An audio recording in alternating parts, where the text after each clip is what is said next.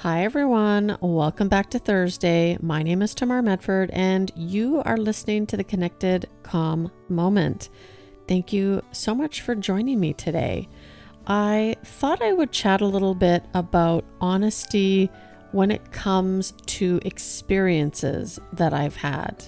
I have lived a sober lifestyle for about 10 years now, and one of the things that I have never really been into is drinking non-alcoholic beverages. Now, I have tried the odd non-alcoholic beer and it tasted okay, but if I'm truly honest with myself, the only reason I drank beer or wine at all was for the effect that it gave me. I wasn't the classy drunk that would grab a nice glass of wine just so I could pair it with a delicious meal.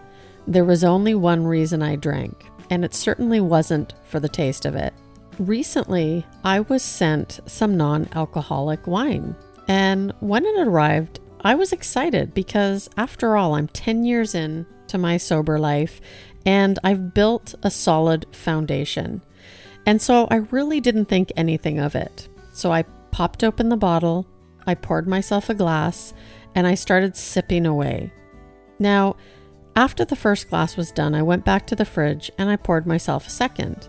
And as I sat at my work desk, looking at the computer, I just thought, wow, I can't believe how real this tastes. It's as though I'm drinking real wine. And to be honest with you, it almost felt like I was relapsing. It felt like I was getting that buzz that I would get from drinking beforehand. I found myself getting up one last time and walking over to the fridge. And just before I went to go grab the bottle, I noticed that it was over halfway finished. Now, here's where I had to get honest about my behavior and the experience that I was having, is that why on earth was I drinking an entire bottle of non-alcoholic wine?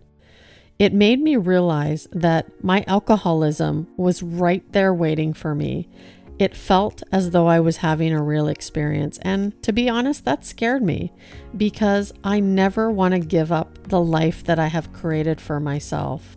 When I had realized what I had done and the behaviors that I was showing, I poured out that bottle of wine and I called a friend. I let her know what had happened and how I felt, and we got to talk it out. So it wasn't necessarily the act of drinking the wine, but it was the behavior of wanting to finish the entire bottle that was a really healthy reminder of where I don't want to be anymore. Sometimes we need to take some time and take a look at why we do what we do, and is it for the right motives? And this day I knew it wasn't. Well, I hope that this resonated with you, and I look forward to seeing you next time. Thanks for listening, and we'll be back tomorrow. Do you struggle with the negative voices in your head? Well, we have a solution, and it's called the Connected Calm Life. We hope you'll join us, and you can find out more information at connectedcalmlife.com.